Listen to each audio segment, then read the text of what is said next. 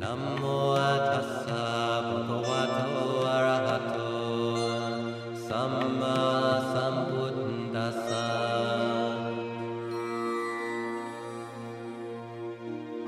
Namo tassa bhagavato. This is Digha Nikaya 15, Maha Nidana Sutta, the Great Discourse on Origination.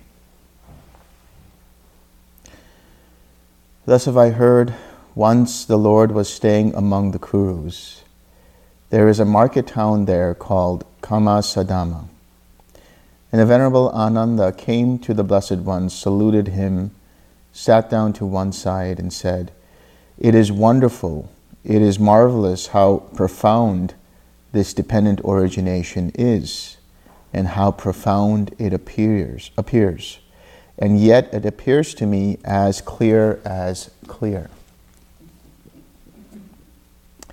Do not say that, Ananda. Do not say that.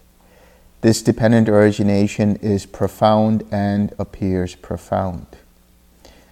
It is through not understanding, not penetrating this doctrine, that this generation has become like a tangled ball of string, covered as with a blight, tangled with coarse grass, unable to pass beyond states of woe, the ill destiny, ruin, and the round of birth and death. So the Buddha is saying to Ananda, because Ananda has had some kind of an experience where he's seen dependent origination, but he hasn't seen all of it, as we'll see. And the Buddha is saying that yes, it is quite profound, the understanding of dependent origination, but it doesn't always appear as clear, as Ananda puts it. And it is through not understanding dependent origination, which is basically the elaboration of the first and second noble truths.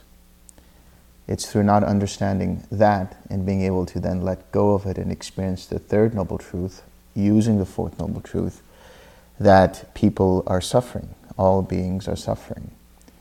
That's why wrong view exists in their mind, or has existed in their mind. And right view, which is the understanding of dependent origination, or which is facilitated through seeing and experiencing dependent origination for yourself, that you start to let go of wrong view and establish the right view.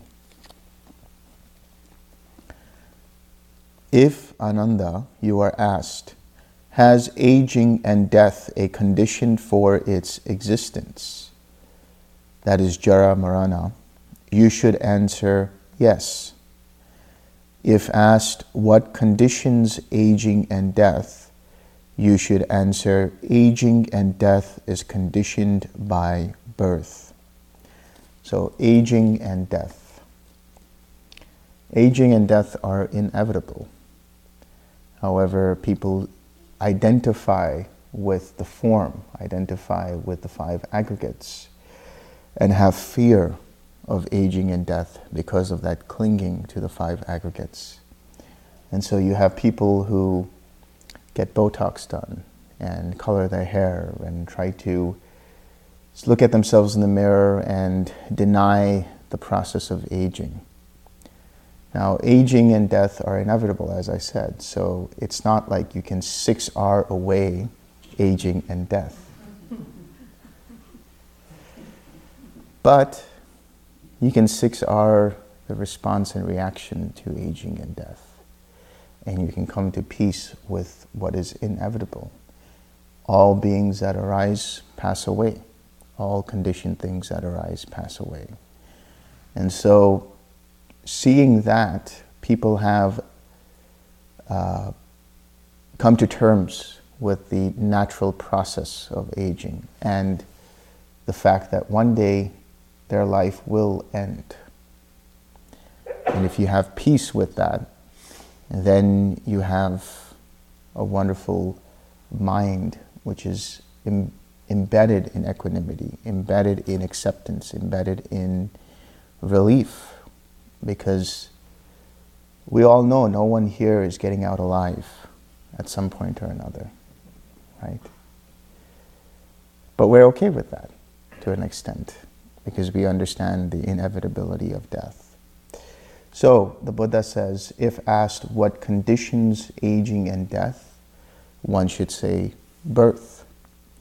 Now we're talking about birth on the macro level, the birth of a being, the coming into being, the birth and the creation of the aggregates, the coming into being of the aggregates and the six sense bases.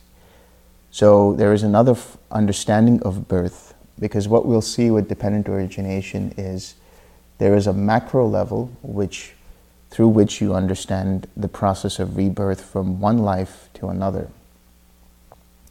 But there is a micro level, let's say, which helps you to understand dependent origination or the process of contact, feeling, perception, and so on a moment-to-moment level. So when we talk about birth at that level, we're talking about two things: the arising and passing away of consciousnesses, the birth of different consciousnesses dependent upon experiences. And we're talking about the birth of action or reaction, because there's a difference between reacting and responding. Reactivity is rooted in craving. Responding is rooted in wisdom and compassion. One sees things as they really are with an experience.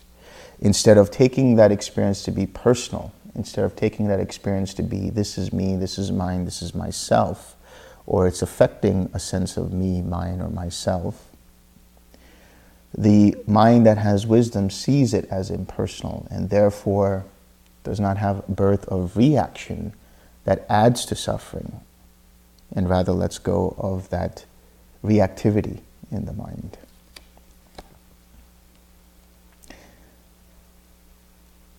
You should answer, aging and death is conditioned by birth. So when we talk about aging and death, we can also lump that up with the whole mass of suffering. That is dukkha. And so when we talk about dukkha, we have basically three categories of dukkha. There are three categories of dukkha. What three? There is dukkha dukkha, there is viparinama dukkha, and there is sankhara dukkha. Dukkha dukkha has to do with the bodily pain, the mental pain, the grief, the sorrow, the lamentation, the aging, the death, the illness, and so on. Viparinama dukkha is the dukkha of change, the dukkha of impermanence. Things change. Unexpected things happen. You're on your way to the airport and you're looking forward to having a retreat, and then suddenly you find out that the flight is cancelled. That's viparinama dukkha. There's nothing you can do about it, but you can deal with it through how you perceive the situation. Do you take it personally, or do you see it as, okay, there it is, and you have equanimity?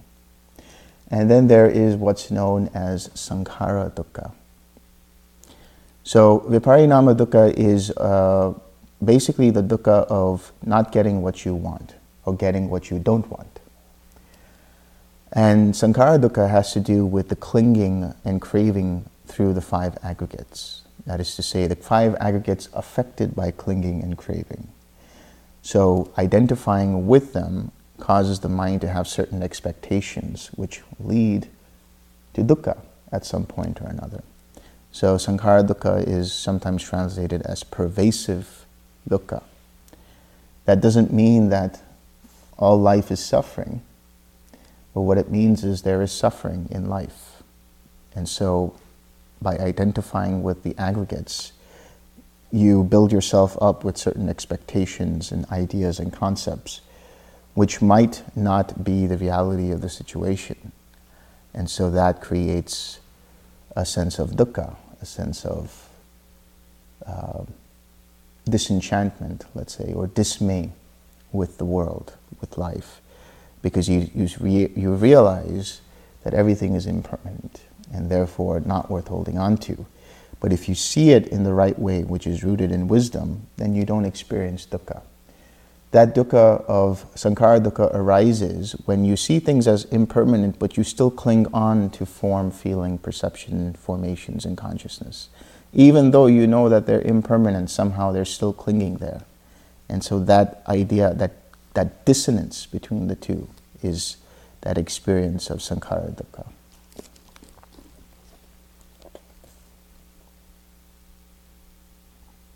So what conditions birth? Becoming conditions birth. Bhava. Bhava can be translated as existence, as becoming, as being, or as habitual tendencies. When we talk about the process of becoming, we're talking about the mind state that becomes something in the sense of a conceptualized self. When we talk about habitual tendencies, we're talking about a repository of habits or habitual tendencies that the mind automatically uses as a way to react to situations. So on the macro level, we're talking about the mind state in which there is a process of when formations arise and the mind sees certain things and then there is a reaction to it in the form of craving or clinging to that, or resisting to that. And the fuel of that causes that mind then to bring up a new consciousness that then takes or carries forward into a new life. That process is becoming, and that process is identifying with one of the three spheres of existence. So if a mindset has been predominantly sensual based, that is to say, seeking out sense experiences or resisting to displeasurable sense experiences, having aversion to that, the mind will then create or it will activate a certain type of consciousness that will take root into a sense-based realm.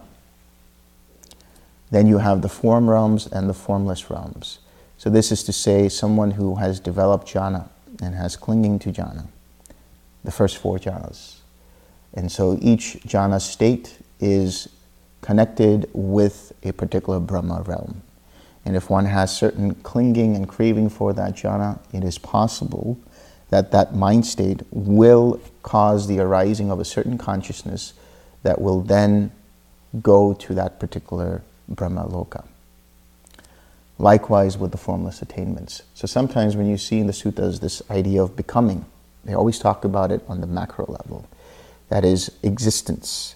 There are three types of existence. Existence in the sense realms, existence in the form jhanas, form realms, or existence in the formless realms.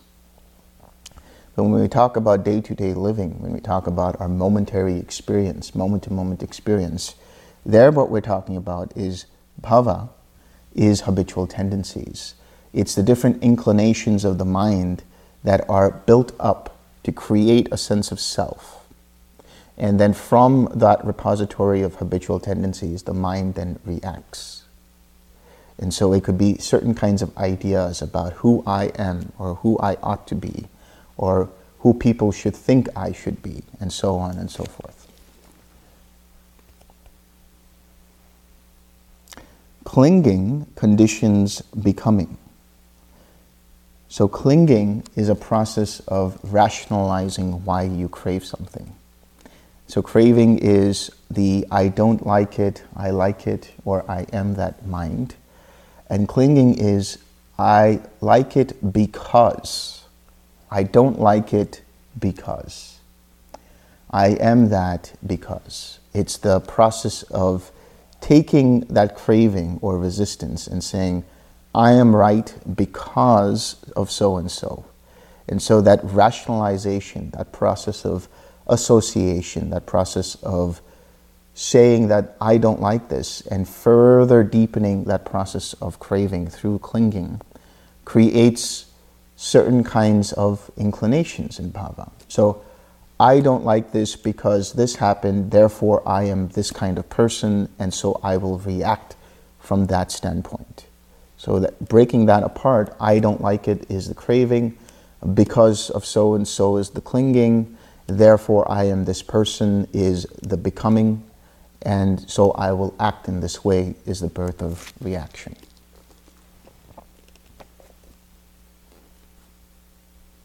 Craving conditions clinging. So craving is understood in threefold.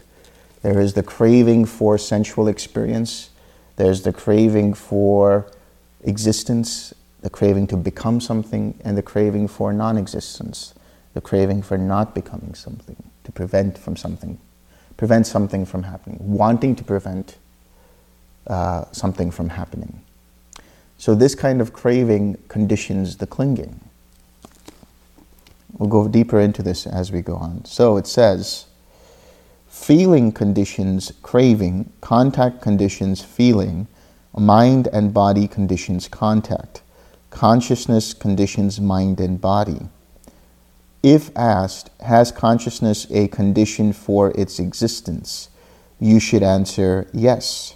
If asked what conditions consciousness, you should answer mind and body conditions consciousness.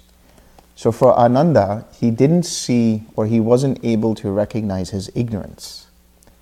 So we talk about the four kinds of, let's say, competencies, which is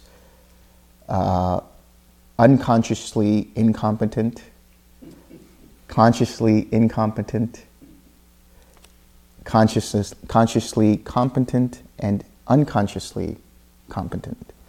And so what that refers to is the ignorance of not realizing you don't know the Four Noble Truths, not even introduced to the Four Noble Truths, have no introduction to understanding what the Four Noble Truths are. Then you realize, oh, I don't know what the Four Noble Truths are. I've been introduced to them, but I can't understand them. And then there comes a point where right view comes to be, and then you start to slowly understand the Four Noble Truths until the Four Noble Truths becomes your way of living. And that's the fourth. So for Ananda, he was still unconsciously incompetent. He was not able to recognize the ignorance, and therefore wasn't able to recognize the formations that were conditioned by ignorance. But he was able to recognize the arising of consciousness. And what's interesting here is the Buddha says, mind and body, or nama rupa, or mentality materiality, is conditioned by consciousness. But consciousness is also conditioned by mind and body. And we'll take a look at why that's the case.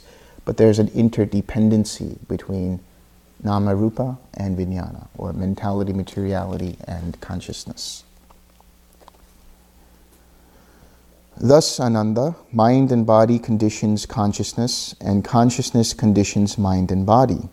Mind and body conditions contact, contact conditions feeling, feeling conditions craving, craving conditions clinging, clinging conditions becoming, becoming conditions birth, birth conditions aging and death, sorrow, lamentation, pain, grief, and distress. Thus, this whole mass of suffering comes into existence. I have said, birth conditions aging and death, and this is the way that should be understood.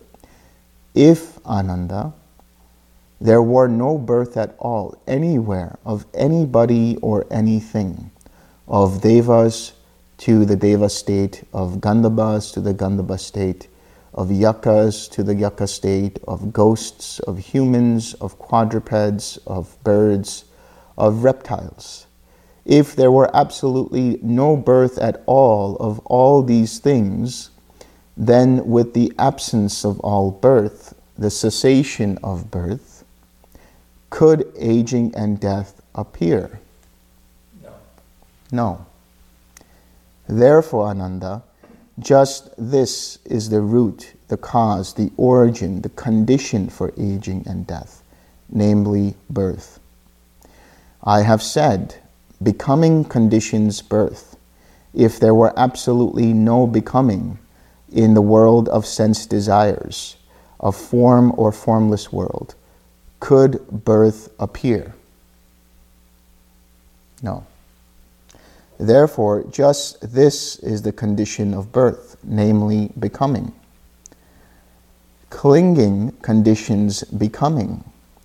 If there were absolutely no clinging, sensual clinging, clinging to views, to rites and rituals, to personality belief, could becoming appear? No. Now we're talking about 4 types of clinging within Upadana. Clinging to sensual experience, clinging to views, clinging to rites and rituals, and clinging to self-view. So what is the clinging to sense experience? That is where the process of associating sensual experiences through craving. I like this particular food because my mother used to make it a certain way. And so I make an association. And so I cling to that experience. I like this particular music because I grew up listening to this kind of music. And so when I turn a certain age, all the other music that the youngsters listen to is terrible, is trash. Right? It's the clinging to the associations of that sound, of that experience. So sensual experience, when we look at the supermarkets or the malls or television or advertising, what is advertising doing? It's creating or facilitating the process of clinging to sensual experiences. They use bright colors, they use certain kinds of words, they use certain kinds of things that enchant the senses and say, I want that. That craving is there. And then when you have that, you cling to that experience and you say, that's my favorite. I like this particular kind of food. I like Coke, but I don't like Pepsi. Right? Or I like jazz, but I don't like classical music. Or I like this particular aroma, but not that aroma. That process of clinging is that process of associating with that. So we talk about rationalizing, right? The reason why you crave something is that process of clinging. Then we have clinging to views. There are 62 different types of wrong views. Don't worry, we're not going to go through all of them. Do you have a preference? But clinging to views is the clinging to certain opinions, clinging to certain ideas, clinging to certain kinds of concepts. So I don't like this person because they're so and so, and I identify with this particular view. They think this way, but I think a different way, and so I hold on to my view. My favorite sports team is this, but they are the rivals, so I hate them, right? Or I subscribe to this particular religion, and therefore all other religions are wrong. So this idea, or I subscribe to this particular political ideology, and so everybody else who doesn't is an idiot. Right? So this kind of rationalization is a type of clinging to views. But there's also another kind of clinging to views, which is, of course, we talk about wrong views. So clinging to wrong views prevents the mind from experiencing right view. And we talked about right view a little bit. We talked about the mundane right view, which had to do with the understanding of that there is merit, there is meaning in giving. There is a cause and effect. There is karma. There's a process of rebirth. There is mother and father who we provide gratitude for because they brought us into this life so we could experience the Dhamma. There are teachers out there who know the Dhamma and who have perfected the Dhamma, and so on. So in the Buddha's time, we talked about, we just mentioned there were 62 different types of view. Wrong view, which had to do with the idea of what is self, what is the world, and so on. But during the Buddha's time, there were the certain contemporary philosophies that were out there. And there were 6 main ones, which are considered within the context of the Dhamma to be wrong view. So these 6 views that were propagated at that time were materialism, amoralism, eternalism, the idea of asceticism, the idea of fatalism, and the idea of skepticism. So materialism was a type of like nihilism, which was nothing really matters. Just live to feed the senses. There's no meaning in giving. There's no meaning in being right or wrong. Take as much as you want, and gratify the senses. And so with that particular kind of mode of thinking, what happens is the mind craves more and more, to the point that it acts in a way that has misconduct, that breaks the precepts. Doesn't matter if you have to break the precepts. Take. Enjoy the senses. This is materialism. But we understand from the context of the Dhamma that every action that we have has a reaction, has a consequence. So this is in direct violation of the idea of causation as we understand it through the perspective of the Dhamma. And then amoralism, the idea that nothing, again, it's part of that materialism, but it's like there's neither good nor bad. It's just whatever you think it is. It's just whatever you think you should do is what you should do. And so that idea says that there's no cause there. There's no cause for certain actions. Everything that you do is just in that moment, and whatever seems right in that moment is right. So it doesn't take into account what is wholesome or what is unwholesome. It doesn't have that right view that allows you to see what is wrong view and right view. And so this goes in direct violation of what we understand in the perspective of the Dhamma, that there are certain wholesome things and there are certain unwholesome things. The wholesome things are related to right intention, right speech, and right action. And that has a direct correlation to how people and the world responds to you. So if you have wholesome mindsets, then you will see the world in a wholesome way and you will be more harmonious. And then people around you respond in a harmonious way. They might not initially, but eventually they either go away and don't bother you, or they respond in kind. But here what it says is there's no effect of good and bad actions. It doesn't matter. And then you have this view of eternalism, this idea that there are certain kinds of elements that are eternal. It says that the four elements, it says that the body, it says that the world, certain elements making up this world, all of that is eternal. And so what that view says is, if somebody decides to attack another person, they're not really dead. So if I kill you, you're not really dead. So it doesn't really matter. Obviously, we know from the perspective of the Dhamma, killing somebody with that intention has terrible consequences. So this view is the view that there is this soul that is unaffected by fire, unaffected by wind, unaffected by weapons. So if somebody actually kills you, they're not killing you, they're killing what is surrounding the soul. But you live on, you continue to live on. And so this propagates all kinds of justifications for why we should kill in the name of this or in the name of that or whatever it might be. And this idea of eternalism is in direct violation of the understanding of impermanence. Everything that arises, every conditioned experience that arises, passes away. Then you have the view of fatalism.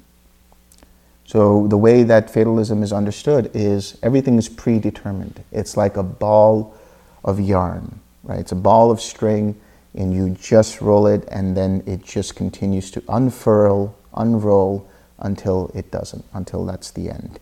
Which means everything is predetermined. When you have an experience that's predetermined, the pleasant experiences are predetermined, the unpleasant experiences are predetermined, so you don't have a choice in that moment. Everything is already predetermined. Even your suffering is determined, even your awakening is determined, according to this view.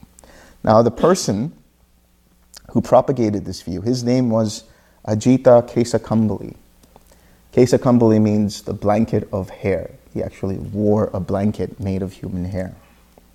Anyway, he had this kind of view, and he said there's no need to do anything. Everything is already predestined. Well, what happened to him? He went mad and he drowned himself in a river. He drowned himself in a river. He killed himself. So what we understand through the perspective of the Dhamma is there is a choice. Yes, that choice is conditioned by prior causes and conditions, by previous choices you made in the past. But every present moment that is given is an opportunity to make a choice. And that choice is either rooted in the wholesome or the unwholesome. That means a person can continue down a path of being unwholesome, and that leads to further unwholesome consequences. Or a person can let go of that using the 6 R's and then come to the wholesome and start to recondition the mind, recondition the synapses, prune away those formations that are rooted in the unwholesome and strengthen those formations that become conditioned by the wholesome. And so this is how there's a process of reconditioning choices. So you always are able to make certain choices in the present moment. Nothing is predetermined. You have to make the right effort for your awakening. Your awakening isn't just going to come to you. You have to make the effort. And then there's the view of asceticism. This idea came from the Jains. The Jains are still a philosophy that exists today. But the idea is that there is a soul, and that soul collects karmic particles as it reincarnates from one life to another.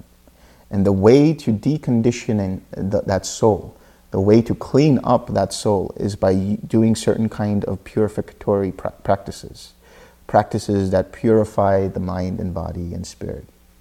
And the idea is you do this through a process of asceticism.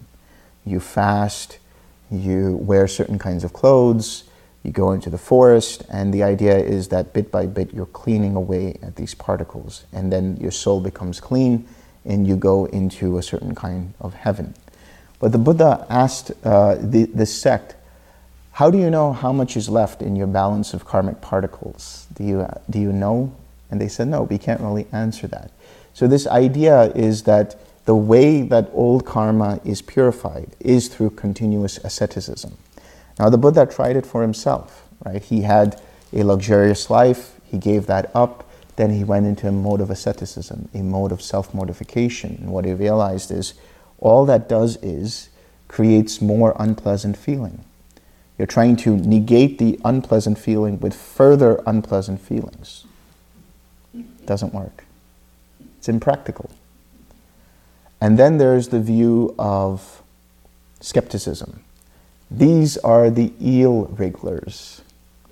The eel wrigglers, because, or the people who sit on the fence, right? They're like, there's neither this nor that. There's neither a Tathagat nor a Tathagat. There is neither this world nor that world. There is neither, all of these different kinds of ideas. Like, I don't know about it. That's their kind of statement. They're not conclusive about things. And the main reason why they were like that was because they were afraid to get into arguments. They were afraid to have to come to some kind of standpoint and have to defend it, and they were afraid of defeat because of not being able to defend that particular viewpoint. So, but in the perspective of the Dhamma, we know certain things for a fact, which is we understand that there is karma. We understand that there is a process of rebirth. We understand that there is wholesome and unwholesome. We understand certain things, so we are not inconclusive. We're not perplexed by what is wholesome and unwholesome. We actually have a set of guidelines that allow us to know what is wholesome and unwholesome, and so on. So clinging to these kinds of views and the other kinds of views of the 62 wrong views is this part of clinging to views. Clinging to rites and rituals, or, as I said yesterday, clinging to rock and roll, right? Do you remember that? Yeah. So, clinging to rites and rituals is this idea that you're clinging to certain kinds of observances that you believe will lead you to awakening. You believe will lead you to full awakening. That goes away as soon as you realize that when you walk the path of the Eightfold Path and you experience what you experience, that is to say, the cessation of suffering in that moment, you experience Nibbana, you will realize that this is the path. No amount of chanting, no amount of prayer, no amount of lighting candles and lamps or anything like that is going to take you to Nibbana. And another understanding of seeing clinging to rites and rituals is this idea or belief in luck and coincidences. There's no such thing, actually, if you look at it from the perspective of the Dhamma. There's no such thing as coincidences. There's no such thing as luck. Everything arises because of a series of causes and conditions. So what you might call luck is just you reaping the interest on your bank balance of karma. That's all it is. But people can take that to be luck. So they do certain kinds of rituals, they do certain kinds of prayers with the idea that that's going to mitigate their karma, the idea that that's going to take away their karma. But as we understand, karma is to be felt and experienced. That's the only way it runs through its course. And how you take it will either mitigate the intensity of that karma or actually increase the intensity. And what I mean by that is karma arises as an experience to be felt, right? Good, bad, or indifferent, whatever kind of karma arises, it arises as an experience through your six sense bases. Now you can perceive that as an experience that is me, mine, or myself, and crave or resist against it, and therefore cause more clinging, more being, and then further birth of further karma, and adding to that repository of karma, which means that that new karma becomes old karma to be experienced at a future time.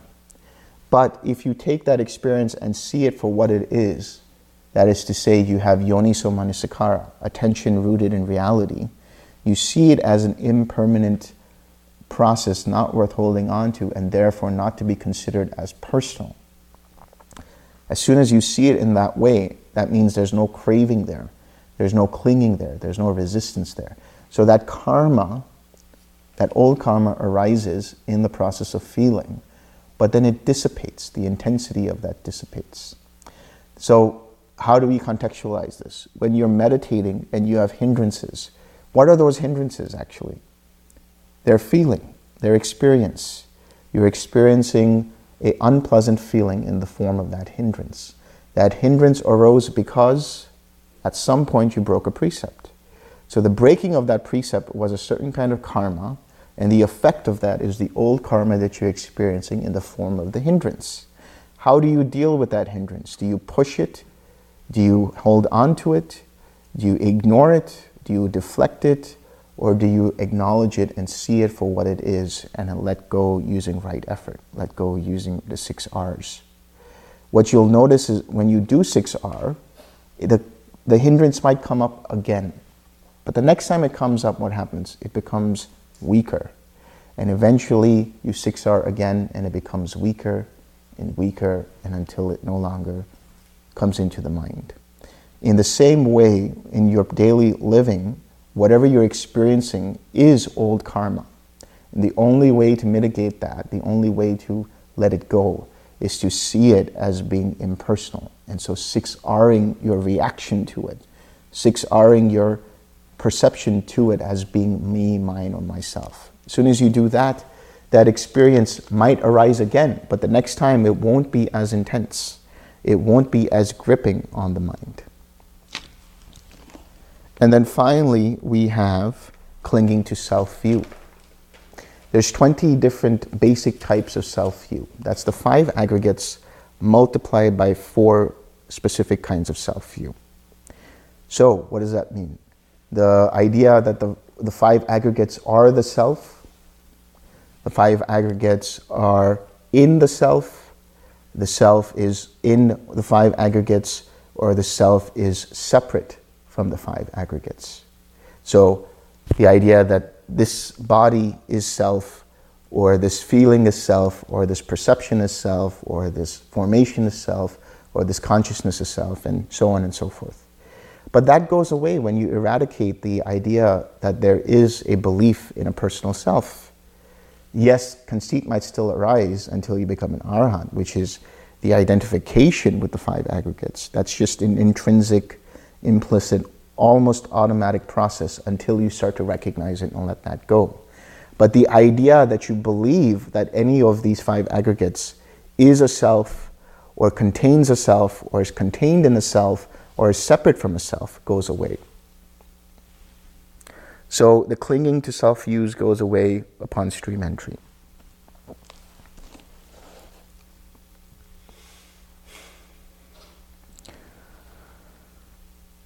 So clinging conditions, here we are. Clinging conditions becoming.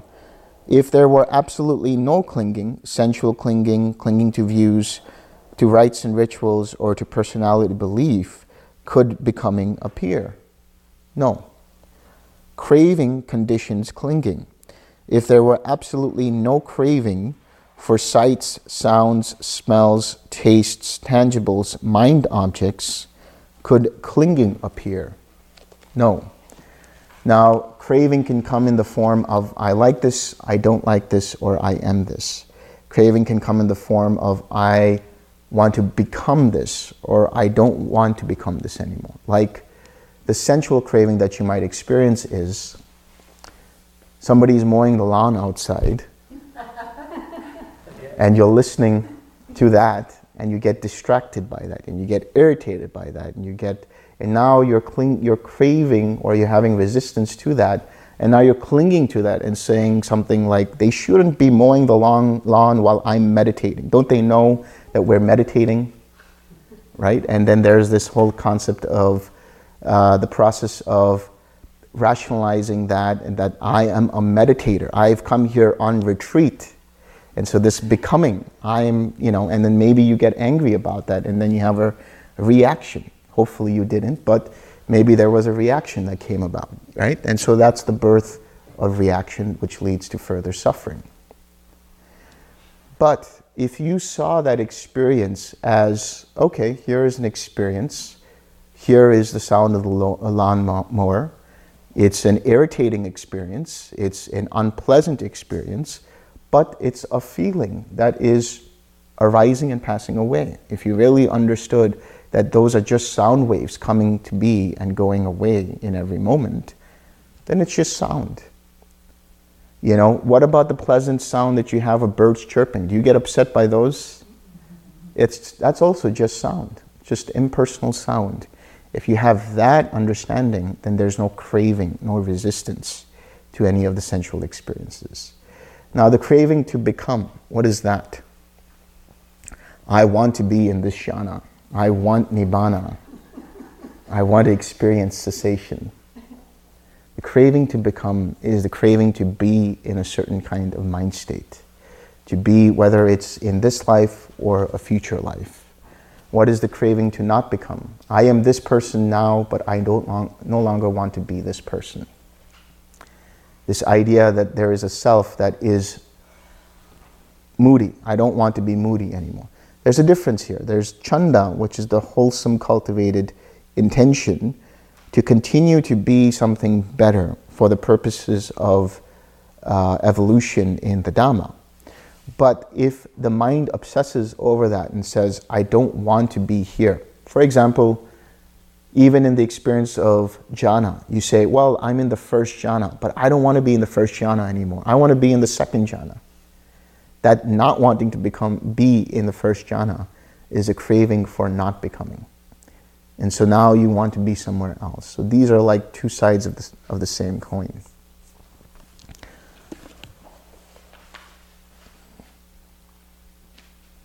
Feeling conditions craving.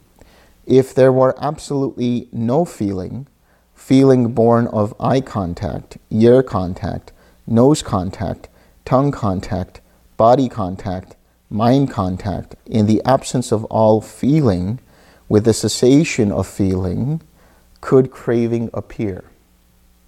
No. So you can 6R becoming. You can 6R the habitual tendencies. You can 6R clinging. You could 6R craving. Can you 6R the birth of action?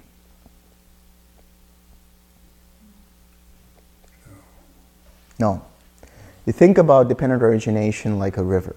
It continues on and then there's a waterfall. That bend towards the waterfall is the becoming. And then going down the waterfall is the birth of action. Once you have produce the action, can you recall that action back? You can't. But you can 6R this sense of I am this sense of habitual tendency, I do it this way, it is my way, and so on and so forth. You can 6R that. You can 6R the rationalizations of why you like something or you don't like something. You can 6R the tension that's a manifestation of the craving. Can you 6R feeling?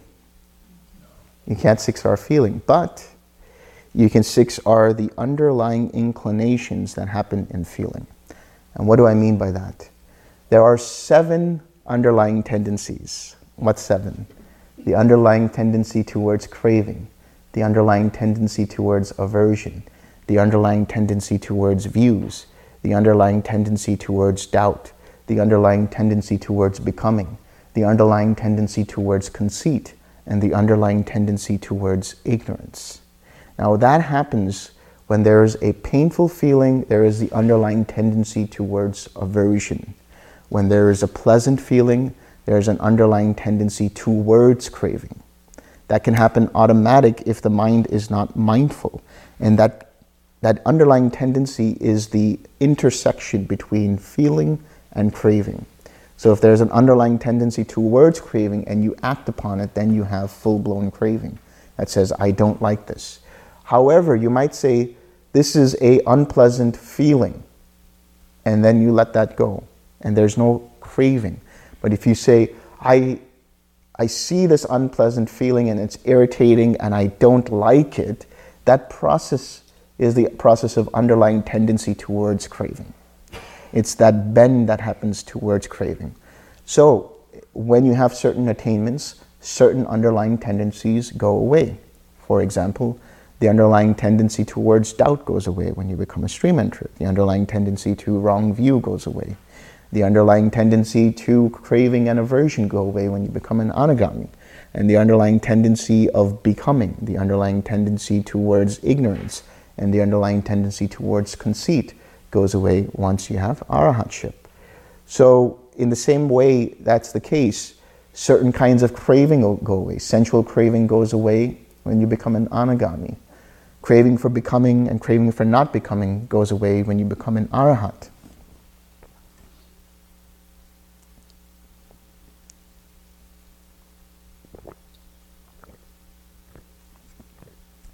Certain kinds of clinging go away with certain kinds of attainment.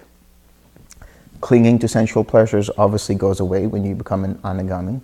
Clinging to certain kinds of view go away when you have established right view. Clinging to rites and rituals go away when you get into stream entry. And clinging to self-view goes away when you have stream entry.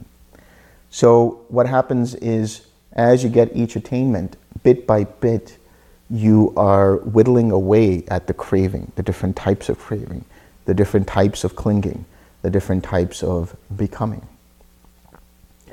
And so the more you 6R that, the more you use right effort, the more you become mindful, the more you have yoniso manasikara, attention rooted in reality, the more there is non-use of craving, and therefore non-use of clinging, and therefore non-use of becoming.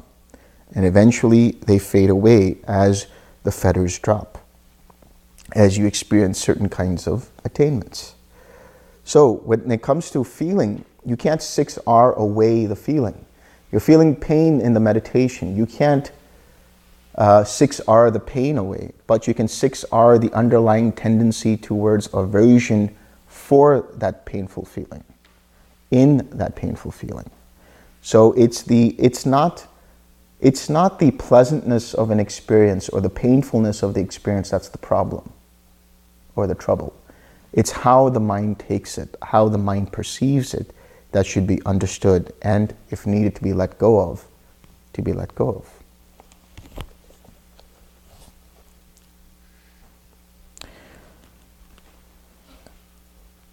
Therefore, Ananda, just this is the root, the cause, the origin, the condition for craving, namely feeling.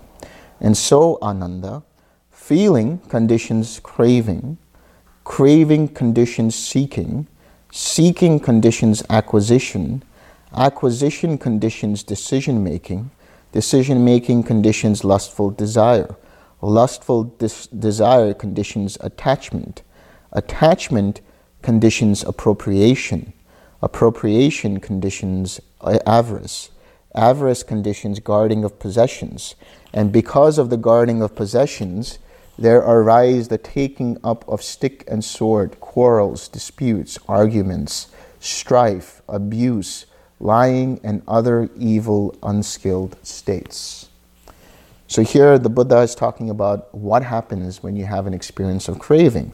So craving conditions seeking. It's that mind, the hungry ghost mind that's always looking for something. You see, when we talk about the different kinds of realm experiences, it's not just existential experiences, it's also psychological. If you have a hungry ghost kind of experience in the mind, a hungry ghost kind of psychology, you're always dissatisfied with everything. You're always seeking for something. And then that seeking conditions acquisition. That acquisition process happens in in clinging. Clinging, which is upadana. Upadana means the fuel for something.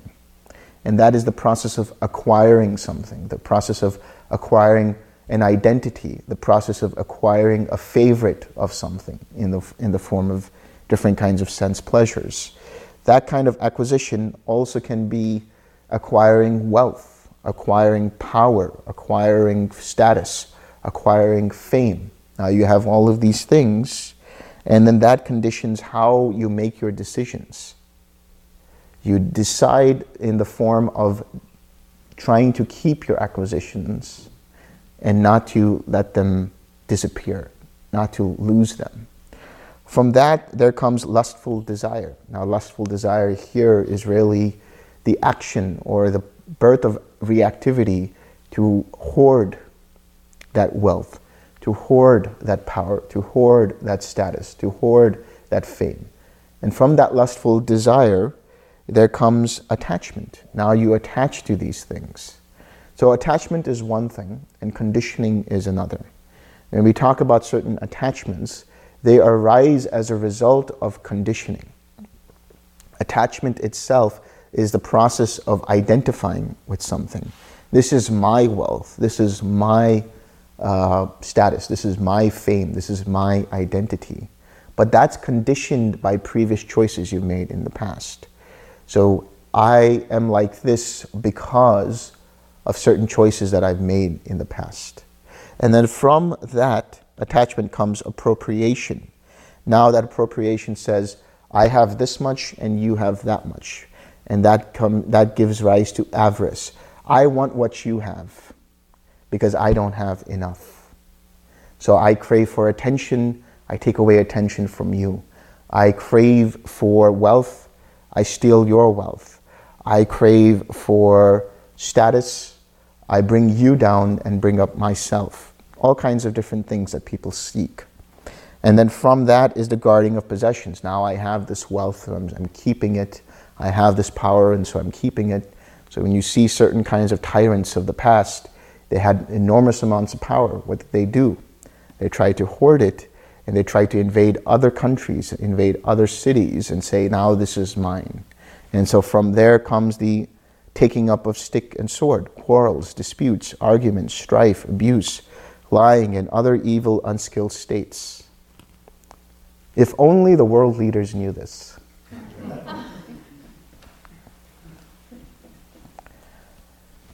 I have said all these evil, unskilled states arise because of the guarding of possessions. For if there were absolutely no guarding of possessions, would there be the taking up of stick or sword? No. Therefore, Ananda, the guarding of possessions is the root, the cause, the origin, the condition for all of these evil, unskillful states. I have said avarice conditions the guarding of possessions. Appropriation conditions avarice. Attachment conditions appropriation. Lustful desire conditions attachment. Decision-making conditions lustful desire. Acquisition conditions decision-making. Seeking conditions acquisition. I have said craving conditions seeking.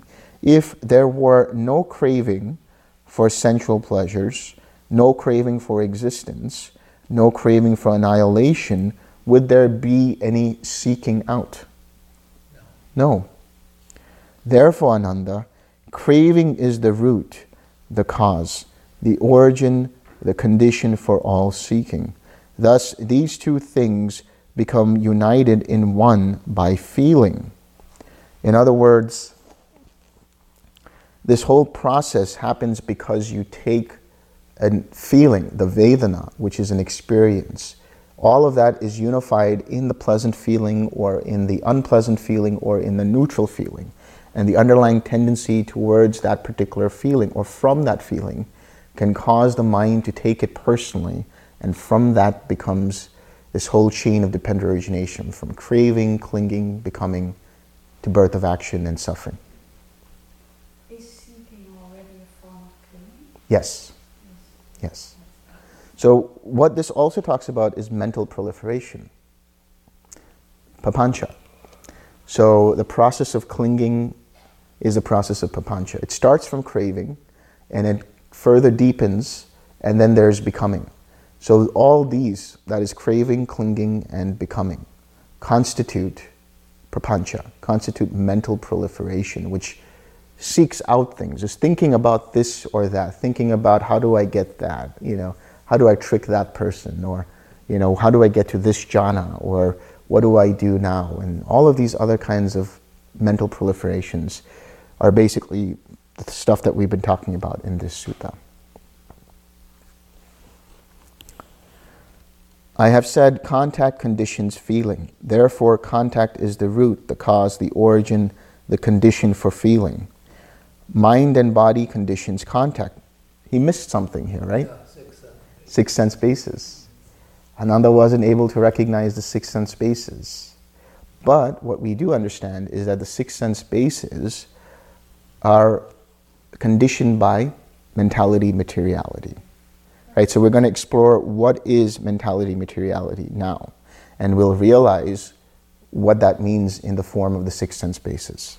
Here he says, by whatever properties, features, signs, or indications the mind factor is conceived of, would there be, in the absence of such properties pertaining to the mind factor, be manifest any grasping at the idea of the body factor? That's a very confusing question. So let's break that up. Now, his response is no. And then the Buddha says, or in the absence of any such properties pertaining to the body factor, would there be any grasping at sensory reaction on the part of the mind factor? And Ananda says, no. So what we're saying here is we have mentality, materiality. Mentality is mind. Mind is made up of 5 factors: contact, feeling, perception, intention, attention. It's through these processes that mind is known. But these processes are dependent upon materiality. Can you experience contact without a body? Can you experience feeling without a body? Can you experience perception without a body? You can experience mind. You can experience mental contact. But still that is dependent upon what?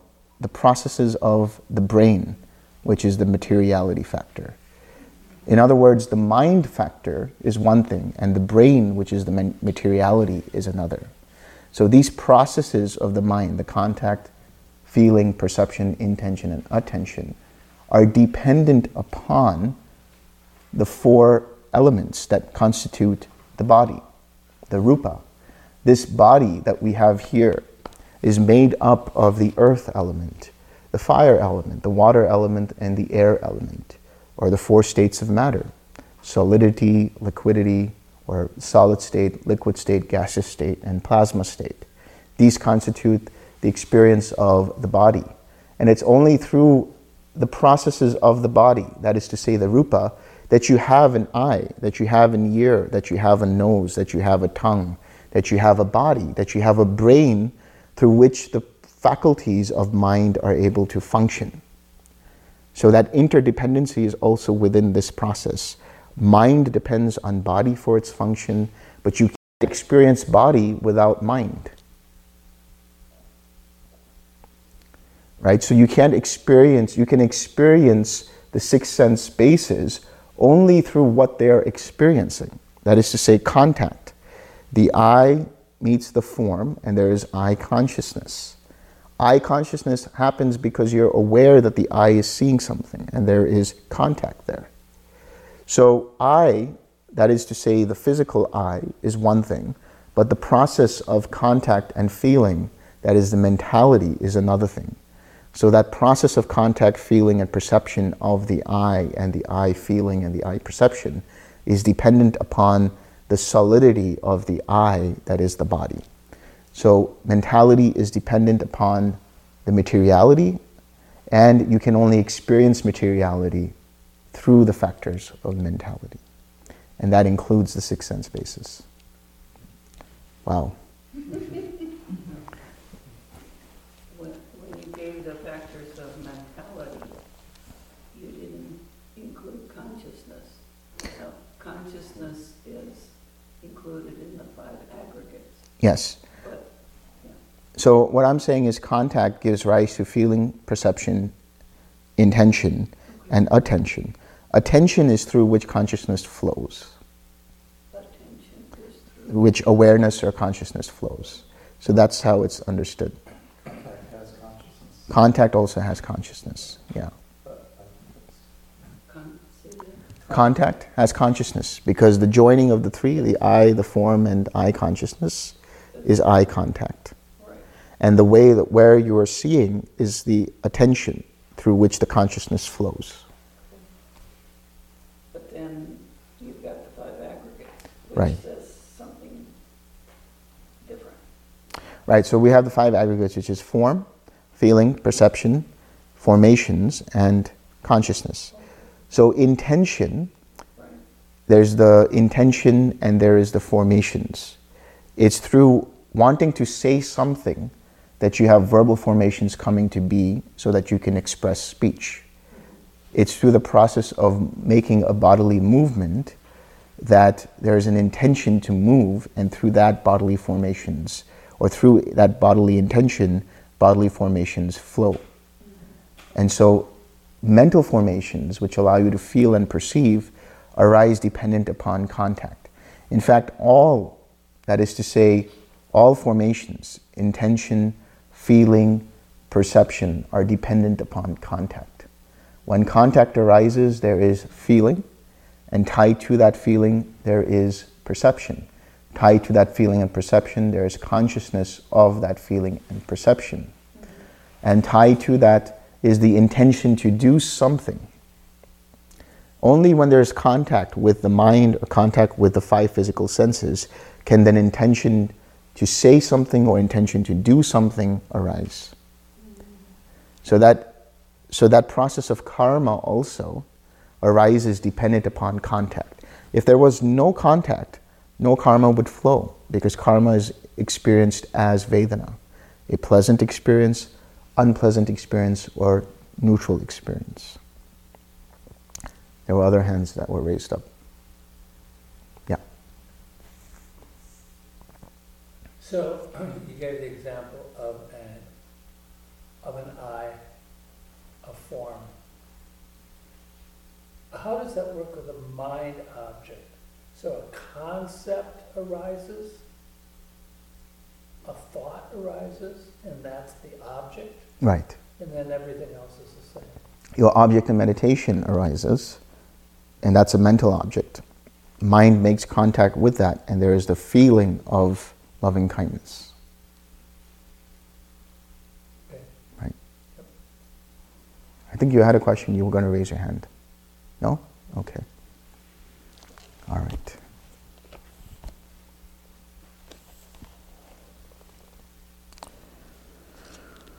So if we, now with all of that background information, let's go back to what he asked. He said,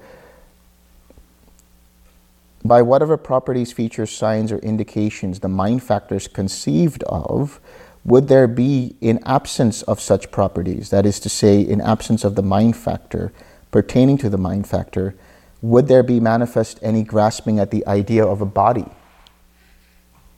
If you didn't have contact, feeling, perception, intention, could you experience a body? No.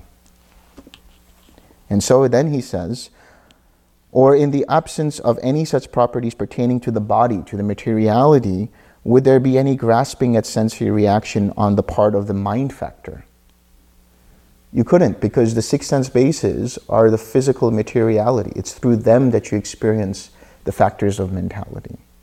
If you didn't have those, would you be able to experience mind or the factors of mind?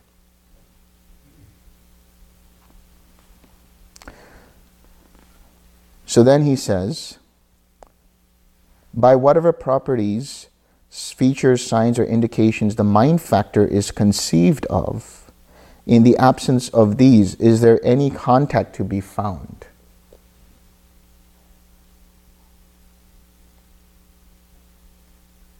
Say that again? All right. Slowly. By whatever properties, features, signs, or indications the mind factor is conceived of. So the mind factor is conceived of, made up of contact, feeling, perception, intention, and attention. Or the five aggregates, right? Or four of the five aggregates, because you have form. In the absence of that, can there be contact? In other words, if you didn't have mentality, would you be able to have contact? No. You wouldn't be aware of that contact. Then, Ananda, just this, namely mind and body, is the root, the cause, the origin, the condition for all contact. I have said consciousness conditions mind and body. Now the Buddha is going to go to the macro level of understanding dependent origination. Because what he said is, consciousness conditions mind and body, but mind and body also conditions consciousness. So first let's take up the first part of that. If consciousness were not to come into the mother's womb, would mind and body develop there? No.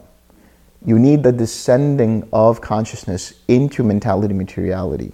So that is to say, at the point of procreation, the mother and father join, but if there's no consciousness that descends, would there be further development of that into an embryo? You need the Gandhabba, you need the consciousness for it to evolve into an embryo and a fetus and so on and so forth. So if it was not there, it would not develop. Or if consciousness, having entered the mother's womb, were to be deflected, would mind and body come to birth in this life? So now there is the embryo, there is the fetus. But if there was something that happened that caused the consciousness to depart from that fetus, would that fetus continue to grow? It would be stillborn. Or if consciousness, having entered the mother's womb, and if consciousness of such a tender young being, boy or girl, were thus cut off, would mind and body grow, develop, and mature? If the infant or the child or even an adult were killed, that consciousness departs from the body. So that, what happens to the body? Does it continue to grow? Eventually it decays. Just the nails grow, right? Maybe they have the experience of the asanyata beings. Unconscious, like there's no perception going on, nothing going on, but there is still life there. Yeah. So when we're talking about consciousness in this context, we're talking about life. If the life descends, there will be growth of the mind and body.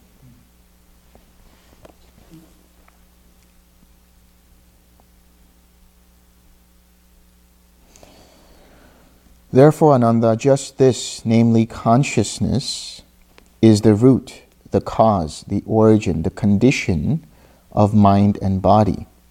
I have said, now he's still on the macro level, he says, I have said, mind and body conditions consciousness.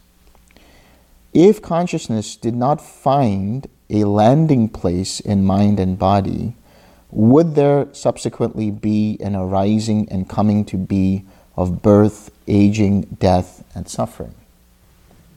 No.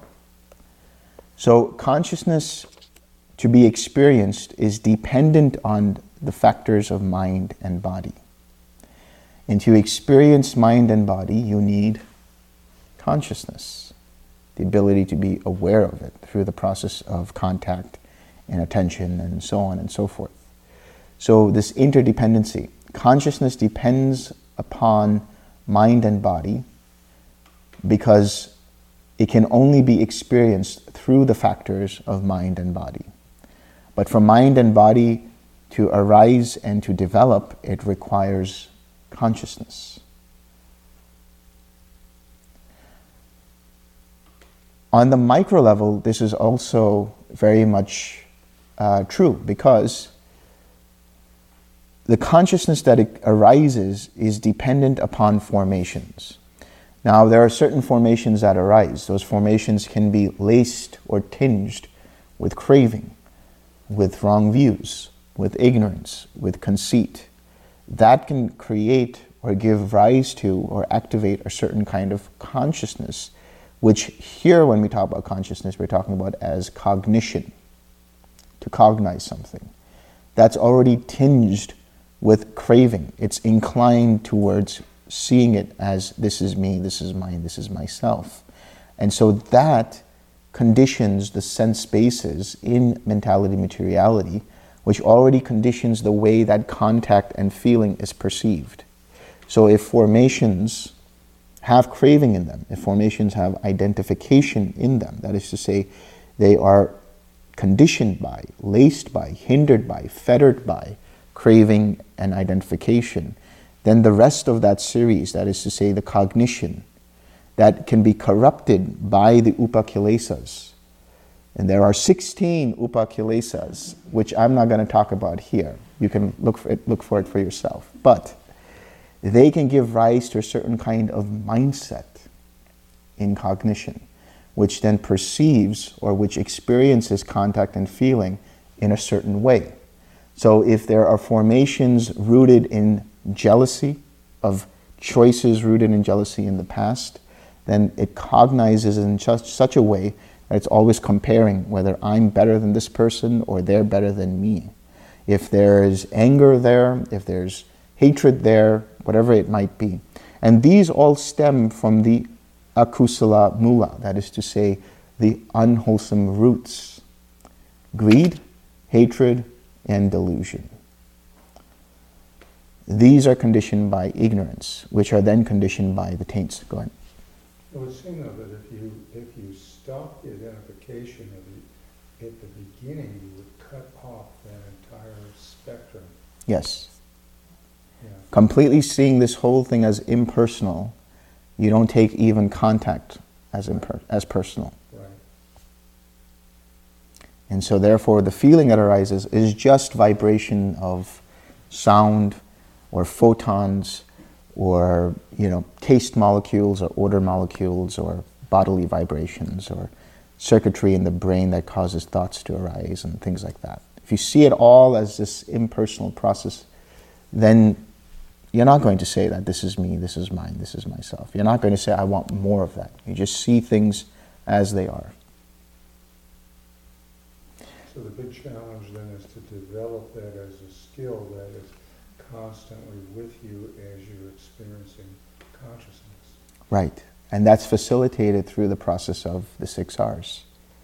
When you start to see that your choices are starting to get rooted in craving, you can recognize, oh, here is the percolation of craving, and you can relax it and let it go using the 6 R's, and then respond or make choices that are rooted in wisdom and compassion. What that does is, then the next set of formations, which are conditioned by the intention, conditioned by that choice, are now further steeped or further laced or further rooted in non-greed, in non-hatred, in non-delusion. That is to say, in wisdom, in compassion. And so when that happens, these get strengthened, and those formations, through non-use and non-activation, because you don't make choices in the unwholesome, start to get pruned away, and there is a remainderless fading away of craving and conceit and views. Is that kind of how we move through the jhanas also?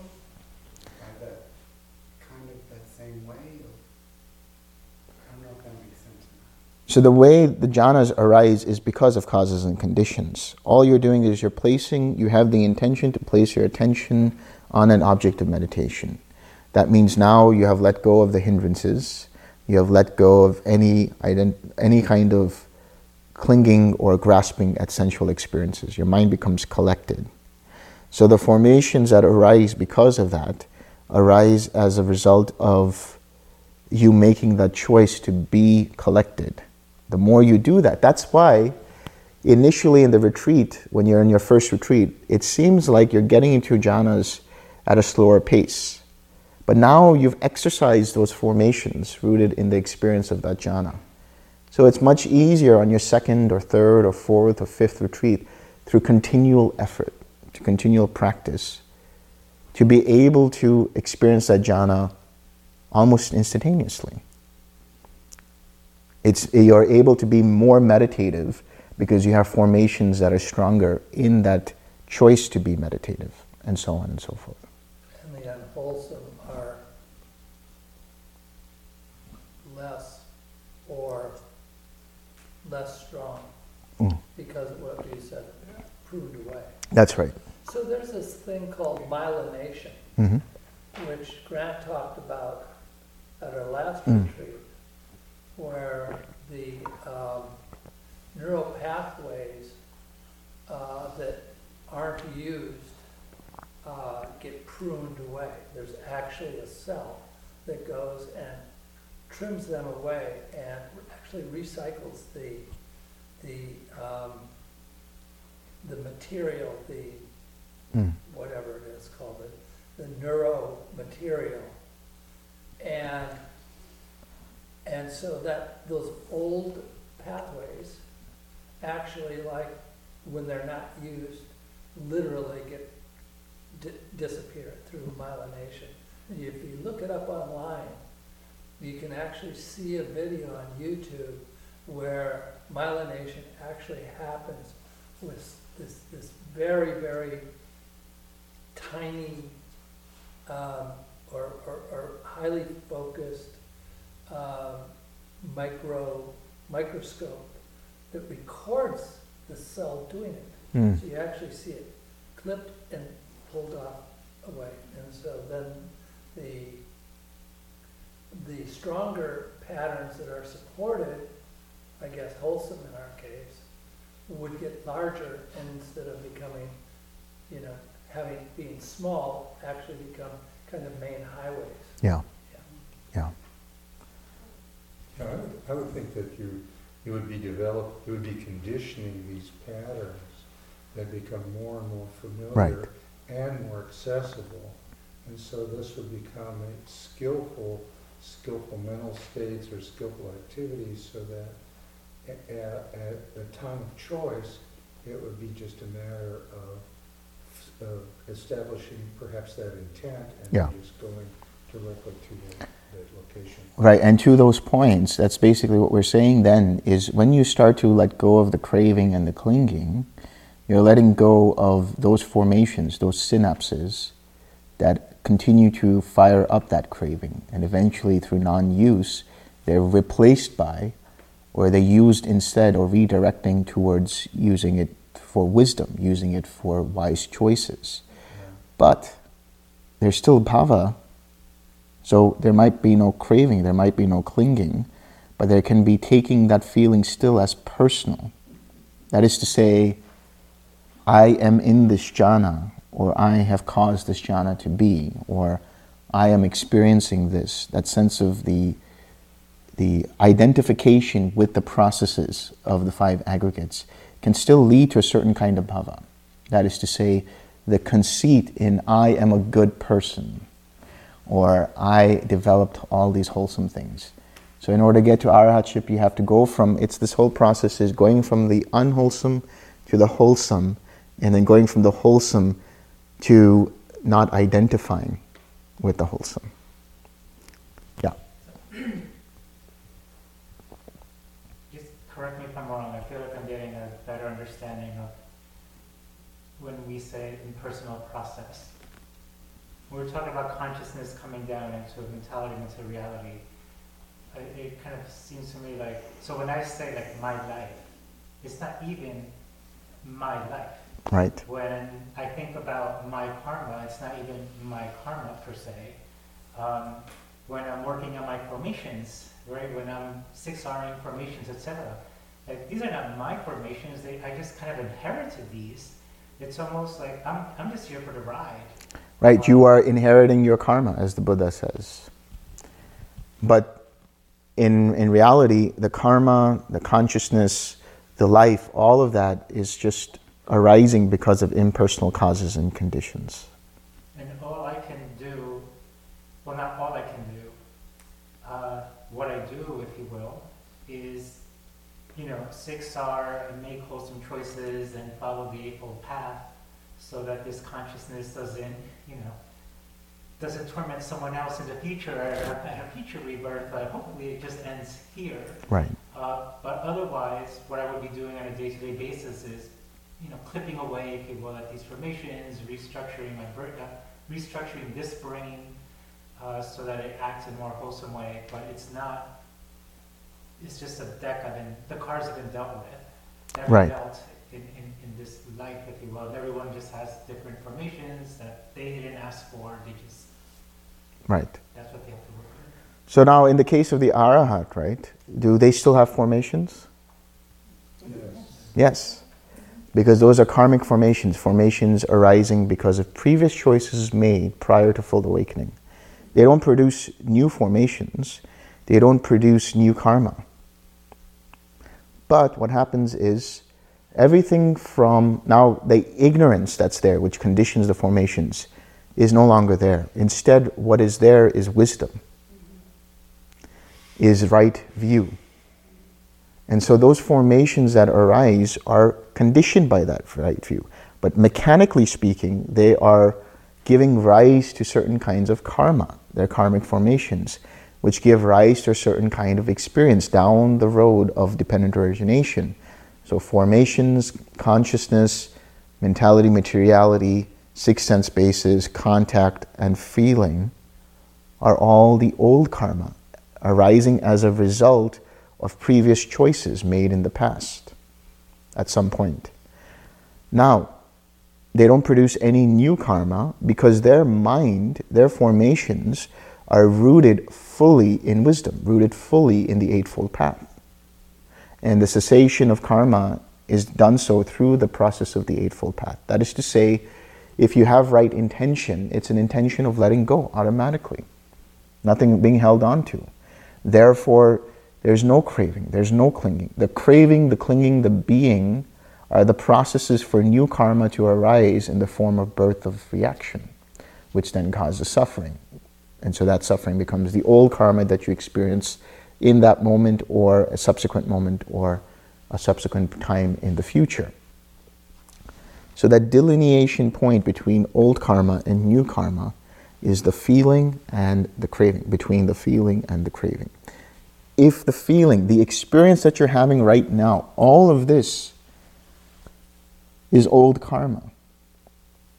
That is to say, it is the effects of previous choices you've made in the past.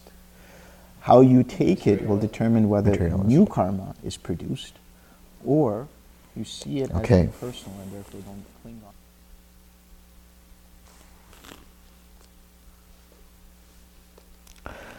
Thus far, then, Ananda, we can trace birth and decay, death and falling into other states and being reborn. Thus far extends the way of designation, of concepts. Thus far is the sphere of understanding. Thus far, the round goes as far as can be discerned in this life, namely to nama rupa, or mentality materiality, together with consciousness. In what ways, Ananda, do people explain the nature of the self? Some declare the self to be material and limited, saying, myself is material and limited. Some declare it to be material and unlimited. Some declare it to be immaterial and limited. Some declare it to be immaterial and unlimited.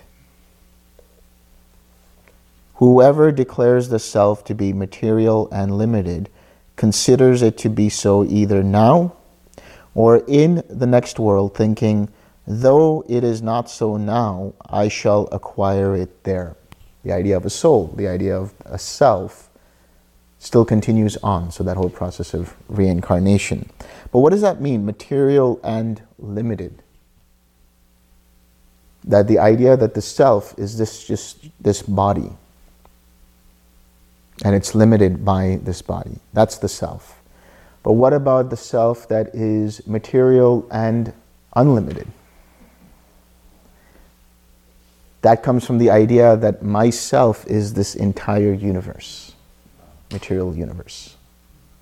So what about the idea that myself is immaterial and limited? Isn't that the soul thing? The soul is contained in the body. It's immaterial, but it's limited within the confines of the body. Some concepts in ancient India had the idea that the soul was at the center of the spiritual heart and was the size of a thumb. It was an actual thing. Yeah. And then what about immaterial and unlimited? I think the universe is like one consciousness kind of thing. Yes. There's the idea that there's the Atma, which is the soul, and the Brahman, which is the substratum of all creation. And the idea is Atman and Brahman, the self and the universe, are one and the same thing. The soul and the substratum of the universe are one and the same thing. Cosmic consciousness. Cosmic consciousness, yes. We are one. We are one, yeah. And in a way, I think that a lot of people also think that about Nibbana, Yeah. that you end up in some eternal Nibbanic state of being. Yeah.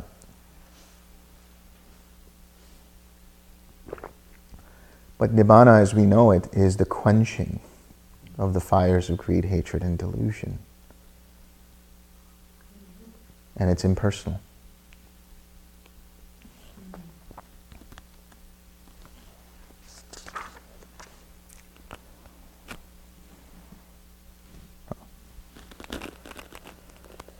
So, he says the same thing about the other four. He says, in what ways, Ananda, do people regard the self? They equate self with feeling, saying feeling is myself, or feeling is not myself is impercipient. Or feeling is not myself, but myself is not impercipient. It is of a nature to feel. So, to simplify, what he's saying is some people think the self is feeling, or the self is in feeling, or the self is that which feels. Now, Ananda, one who says feeling is myself should be told, there are three kinds of feeling, friend: pleasant, painful, neutral. Which of the three do you consider to be yourself? When a pleasant feeling is felt, no painful or neutral feeling is felt, but only pleasant feeling. When a painful feeling is felt, no pleasant or neutral feeling is felt, but only painful feeling. And when a neutral feeling is felt, no pleasant or painful feeling is felt, but only neutral feeling.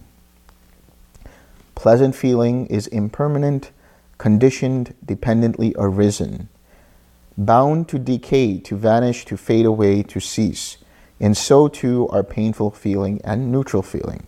So anyone who, on experiencing a pleasant feeling, thinks, this is myself, must, at the cessation of that pleasant feeling, think, myself has gone. And the same with painful and neutral feelings. Thus, whoever thinks feeling is myself is contemplating something in this present life that is impermanent, a mixture of happiness and unhappiness, subject to arising and passing away. Therefore, it is not fitting to maintain feeling is myself. So we have to understand it from the ancient Indian context. There was an idea of a self, right?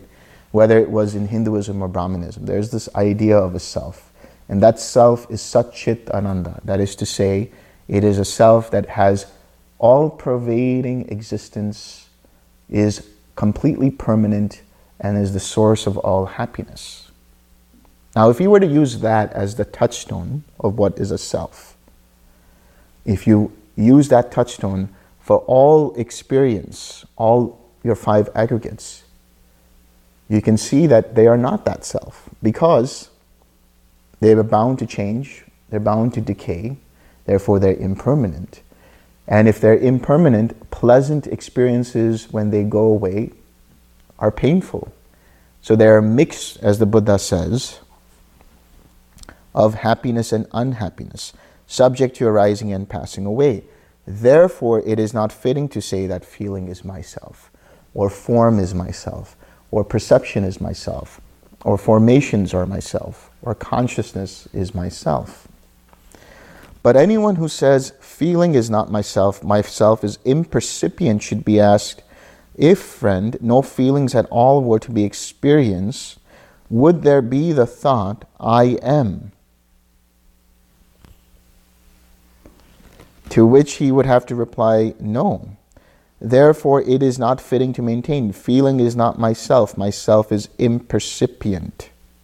And anyone who says, feeling is not self, but myself is not impercipient, myself is of a nature to feel. That is to say, I am the self and I feel. The feeling is not the self, but I feel. Okay? Should be asked, well, friend, if all feelings absolutely and totally cease, could there be the thought, I am this? Because the only way you know you are is dependent upon the process of feeling. If you were to say, I feel as the self. But you would only know I am when there is a feeling. So the self is dependent, or the idea of the self that feels is dependent on the process of actually feeling. So, to which he would have to reply, no, therefore it is not fitting to maintain, feeling is not myself, myself is impercipient. To which it is, therefore it is not fitting to maintain, feeling is not myself, but myself is not impercipient, myself is of a nature to feel. From the time, Ananda, when one no longer regards feeling as self, or as the self as being impercipient, or as being percipient and of a nature to feel, by not so regarding, he clings to nothing in the world. So when we talk about feeling, we also say form, perception, formations, consciousness. The idea is, if someone no longer regards form, feeling, perception, formations, and consciousness as self, no longer regards the self as being impercipient, that there's a self that you cannot experience, but there are these aggregates, so there's a self outside of these aggregates. No longer regards that, and no longer regards that the self has a nature to have form, and no longer regards that the self has a nature to feel, or to perceive, or to have intention, or to be aware. He clings to nothing in this world. And so, by not clinging, he is not excited by anything. And not being excited, he gains personal liberation. And he knows, birth is finished. The holy life has been led. Done was what had to be done. There is no more coming to being. And if anyone were to say to a monk whose mind was thus freed, you tell an Arahant this, the Tathagat exists after death, that would be seen by him as a wrong opinion and unfitting. Likewise, the Tathagat does not exist, both exists and does not exist, neither exists nor does not exist after death. He would see all of that as wrong opinion. Why so? as far Ananda as designation and the range of designation reaches, as far as language and the range of language reaches, as far as concepts and the range of concepts reaches, as far as understanding and the range of understanding reaches, as far as the cycle reaches and revolves, that one who is liberated from all that by super knowledge, and to maintain that such a liberated monk does not know and see would be a wrong view and incorrect. Now, I brought this question up to you at the Easter retreat. The definition of what is a being in the sense of a satta.